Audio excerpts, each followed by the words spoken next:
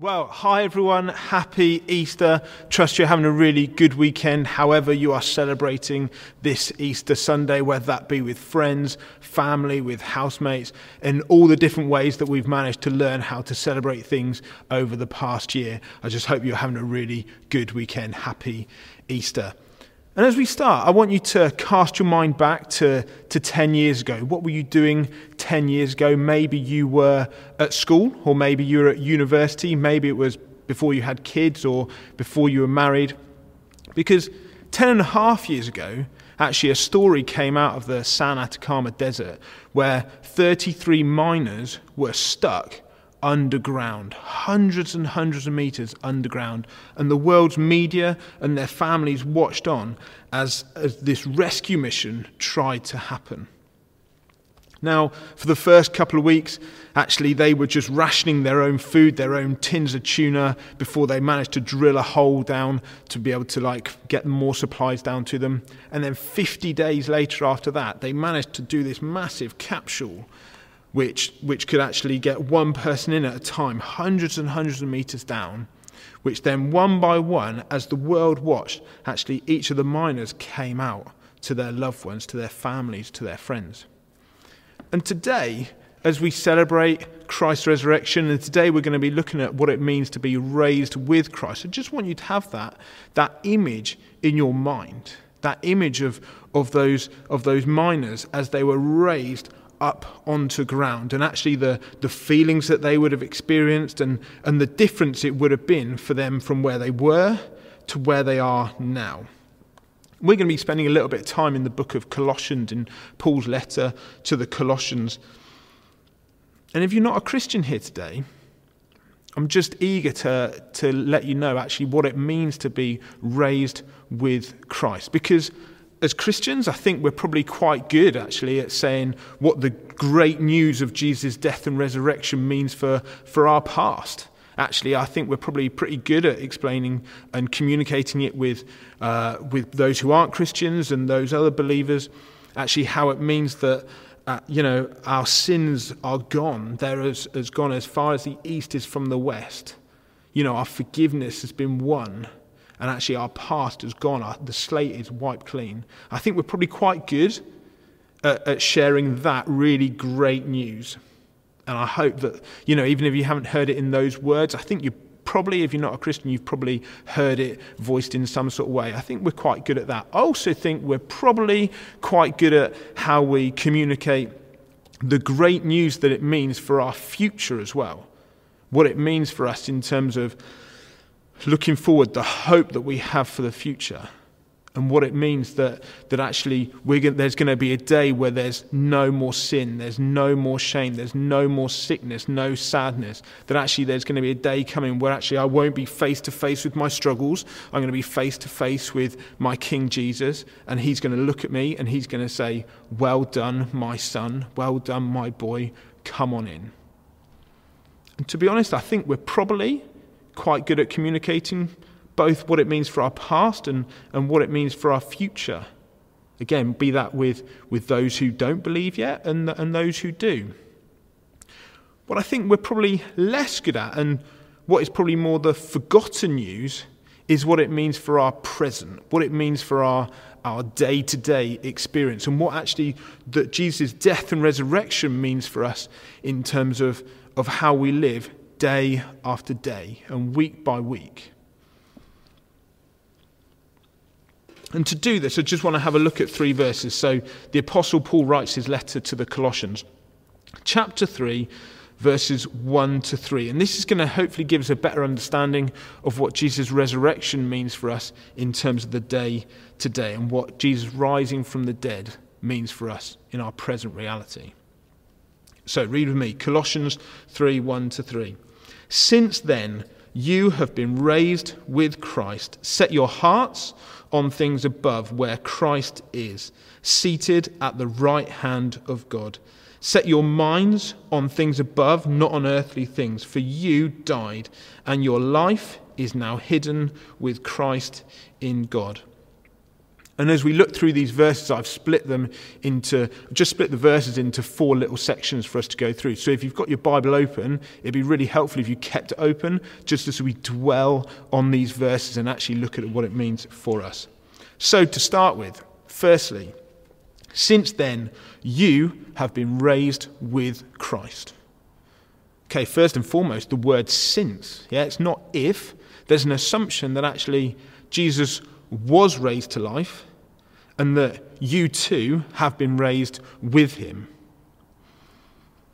And so as believers, we are also raised with him. And in order for us to be raised with him, we also have to die with him as well. That would make logical sense as well. So in the previous chapter in Colossians 2, Paul actually talks about how we died to our old self. You might think, well, okay, what does that mean? Well, Paul actually explains it a little bit more in Ephesians.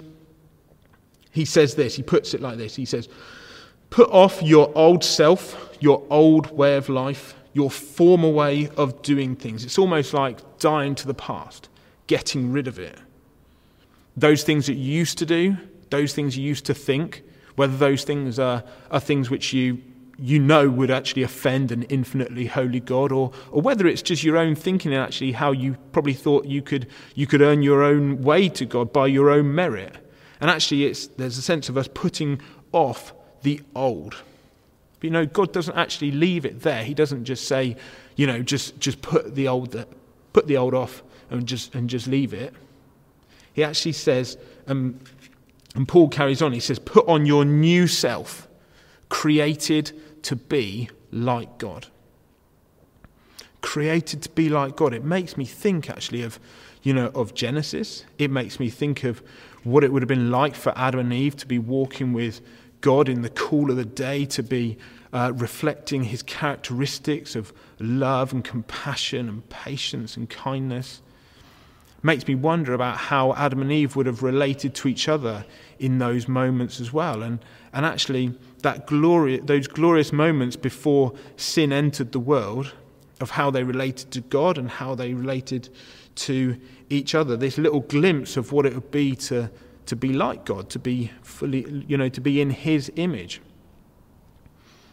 And yet God is saying to us now that as we are raised with Christ, we can have constant access to the presence of God.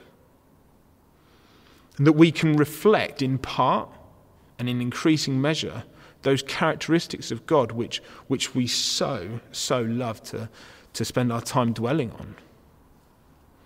And it's not that we never mess up. It's not that we're still human after all, but actually, and we still live in this world. But we don't assume the identity of our old life. When you think about those Chilean miners, when they came up onto ground, they didn't just be like, right, okay, everyone, let's just gather together in our little huddle, in our little 33, let's get into the closest knit space we can together, let's start rationing our tins of tuna again. No, that old life had gone. Their identity was, that they were back on ground, and, they lived in the freedom of that. And sometimes, actually, we just need to take a good look in the mirror sometimes and just say, actually, my identity is in Christ. I'm raised with Christ. I'm a child of God. Actually, those things which, that old way of thinking, that old way of doing things, that's not who I am anymore. And by God's Spirit, He will strengthen you in your walk to do that. You've got to remember that actually it wasn't that you raised yourself to life at all. When you think about, again, those miners, they couldn't force their way out. Actually, someone had to drill a hole down to them. And in the same way, Jesus has drilled a hole down to us. He's made a way for us, and He's raised us to life. It's not in our own strength. It's something that He's done. And so how are we, as Christians, to respond to this knowledge that we are raised with Christ? Well, we should have as much desire for the world and for our former way of doing things as those Chilean miners would have had for being back deep underground with no hope of rescue, with no food around them either. Okay, we should have as much desire for the world as that. Paul says, set your hearts on things above, where Christ is seated at the right hand of God. He talks later about these heavenly things being, in terms of compassion and kindness, humility. But it's clear that the basis of all these things is actually our hearts being set on Jesus. Jesus, who is seated at the right hand of God, it says in Psalm 110. Jesus, who is seated at God's right hand and is interceding on our behalf. He's speaking to the Father on our behalf. And as we're raised with Christ, we're to set our hearts on him, to set our hearts on the things above where he is, and actually where our citizenship already is. And we're to align ourselves with the King Jesus who is above all rule and authority, all power and dominion. And actually we lift our hearts to that place. We have a relationship with the exalted God, the exalted Christ at God's right hand. So as Christians, we choose to pursue that relationship. We choose to pursue that above all else, to set our hearts upon that. We meditate on these things. We dwell on the things above. It does our hearts so much good to think about different Bible verses. So like Psalm 97 says, "For you, Lord, are the most high above all the earth. You are exalted far above all gods." Psalm 146, "The Lord reigns forever, your God, O Zion, for all generations." And yet the promise that Jesus himself said in John 14 was this. He said, "My Father's house has many rooms. Were it not so, would I have told you that I'm going to prepare a place for you?" Now, we don't really know what heaven's going to look like. We don't really know what our eternity with Jesus is going to look like. What we do know, actually, is that it's where the exalted, crucified Christ is, and where our citizenship already is. We already have the full rights of citizenship in that place. And as we bring our hearts to that place and we allow our minds to consider more and more about the character of Jesus that we read in the Gospels, about this great combination of his strength and his power and his love and his compassion as well, as we set our hearts to that place, we also bring our minds in play as well. Paul carries on and says, "Set your minds on things above, not on earthly things." I find it interesting that he said, set your hearts on things above, and then he said, set your minds on things above as well. Like he could have easily just put them together. And so there's a sense that actually as we set our hearts to that place, that our hearts are where other things will follow. And so our hearts go there, but then we also will have to make some decisions with our minds as well. And so what does it mean? Well, it leads to a life where actually as Christians, our decisions are based on what God would want for this situation, on what we feel that Jesus would do, where we feel the Spirit is leading us. As Christians, our aims, our ambitions, our outlook should be centered on the heavenly realm rather than just on what we would want to do.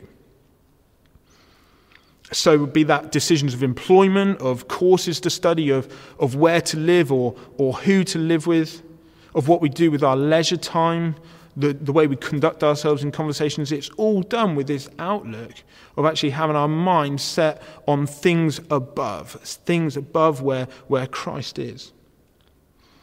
By having our minds thinking about God's overall purposes for our world and for this world, actually our decisions will come out of that. It's not about having your head in the clouds because, well, to be honest, Paul talks later on very practically about what it means for husbands and wives and employers and employees. He wouldn't do that if it was just about having our heads in the clouds. It's very real, very practical, but it's a case of having our mindset focused on Christ in those situations as we engage with our world around us. And it's putting off our old self, not dwelling on, what our friends might be doing, what our life might have looked like if we just carried on doing things our own way, but actually setting our hearts and our minds on things above and on Jesus Christ. And we finish with this final phrase, "For you died and your life is now hidden with Christ in God." This is so great. Our lives are now hidden with Christ. What a safe place to be, what a secure place to be, what a concealed and secure place it is to be. And so the question is, how do we live in the good of that? How do we live in the good of that? That it's not just about getting rid of our past, it's not just about the future hope, it's about the here and now, and about us being hidden in Christ here and now. Now, I don't know if you've heard, but there's an activity called bubble football, which is a huge win for stag do's and lads on day trips and stuff like that. And basically, what happens is you're immersed. You're playing football on a little five-a-side pitch, but you're immersed in this inflatable bubble around the top half of you. And so you're trying to play football, you're trying to kick the ball in the goal and stuff like that. And then all of a sudden someone will just plough into the side of you, and you'll either go toppling head over heels that way, or you'll just hammer into someone else. Okay? So, you can imagine it's pretty much complete carnage. Now, if you'll imagine what it would be like if I carried on wearing my bubble football outfit. I thought about wearing it today. I thought about hiring one, but I thought the novelty would wear off very quickly as I tried to get it on and off in the time that I've got for this talk. So if you can imagine what it would be like if I just carried on wearing this thing for 24 hours, for 48 hours, you could think, how am I going to drive? How am I going to get in the house? How am I going to sit down and eat my tea? How am I going to pick up my kids? All of a sudden, everything around me, I'm going to relate to through this perspective of being in this bubble football. Okay? It would be ridiculous, but hopefully you get the idea. Now, friends, as we think about being hidden in Christ, it's a similar sort of thing, actually, to be honest. That actually everything and how we relate to reality should be hidden in Christ. And it should be, everything we see should be from his perspective, through the lens of Christ. How I relate to my kids should be through his perspective. How I drive should be through his perspective. How I relate to those around me, if I'm going on a walk with some friends, if I'm, whatever I'm doing at home, at work, everything should be with this perspective that actually I'm hidden in Christ. And you can imagine that what it would be like if I was stood here, you wouldn't fail to notice, right, that I was in a bubble football outfit. And I feel like our friends and those around us shouldn't fail to notice that we are hidden in Christ, that actually they see less of us and more of him. Now, I don't know, whether you're a Christian or not, actually, you might know people who you look at them and you spend time with them and they make you feel like you're spending time with Jesus himself. Yeah, there's different characteristics of them where you think, that is what Jesus is like. And that'd be, wherever you are on your journey of faith, I hope that you know people like that. Because actually, if you were to look at me as in my bubble football outfit, you would see less of me and more of this massive bubble. And as we're hidden in Christ, those around us should see less of us and more of him. So, okay, what does this mean in practice? Like, what does that actually look like from a day-to-day basis? Now, I feel like I'm on a bit of a journey with it myself. Like, since there's a guy, Stu Allred, who is a leader of a church in Exeter, and he came and spoke on one of our commission leaders training days that we've been doing. And he shared about this whole thing, and I feel like I've been on a bit of a journey around it, about how you see things through the lens of the perspective of Jesus. And that might be that actually I look at my week and I think, how does this look like through the lens, through the perspective of Jesus? How does this look in Jesus' eyes? It might be that as I'm going out for a walk or if I'm spending time with my kids, I think, okay, what would Jesus have me say in this moment? What would Jesus have me do in this moment? It's not just about saying it, sometimes it's about our actions. I think personally, to be honest, I feel challenged really about how I deal with rest and what we might call the Sabbath and stuff like that. And I feel like, okay, well, how do I do this whole resting thing from the perspective of Jesus and being hidden in Christ, but I've also got my young family as well. And I think I'm just trying to explore different ways of, turning off WhatsApp notifications, limiting social media, stuff like that. Just different ways. And my hope is that the more that I do these things, the more I feel myself feeling immersed and hidden in actually the life of Jesus. And I hope my desire is that as we look at things, and maybe you feel challenged about these things as well, that actually those people around us would feel challenged and would look at us and actually see more of Jesus and less of us, would look at us and they wouldn't fail to notice actually that we are hidden in Christ. Because coming back to where we originally started, this news of this Easter Sunday, this resurrection news that we've been talking about is great news for our past. It is such great news for our past. It is also such great news for our future. And we cannot forget that it is such great news for our present reality of how we live day after day. Because for those Chilean miners, from that day, the old was gone. They were changed from that moment. And maybe you're not a Christian at the moment. Maybe you can, almost like those Chilean miners, you can see the capsule in front of you and you're thinking, okay, well, there's an invitation here, there's an offer here. Do I go for it? Do I not? Can I encourage you to go for it, to reach out, to step out with faith, to accept Jesus' invitation, to accept everything that we've been speaking about today and celebrating today, to in your own heart accept what Jesus has done for yourself, to start a relationship with your Heavenly Father. Let me just pray for us as we finish. Lord Jesus, thank you for what your resurrection means for our past and our future, but thank you what it means for our present. Thank you that we have been raised with you, and help us to live in the good of that.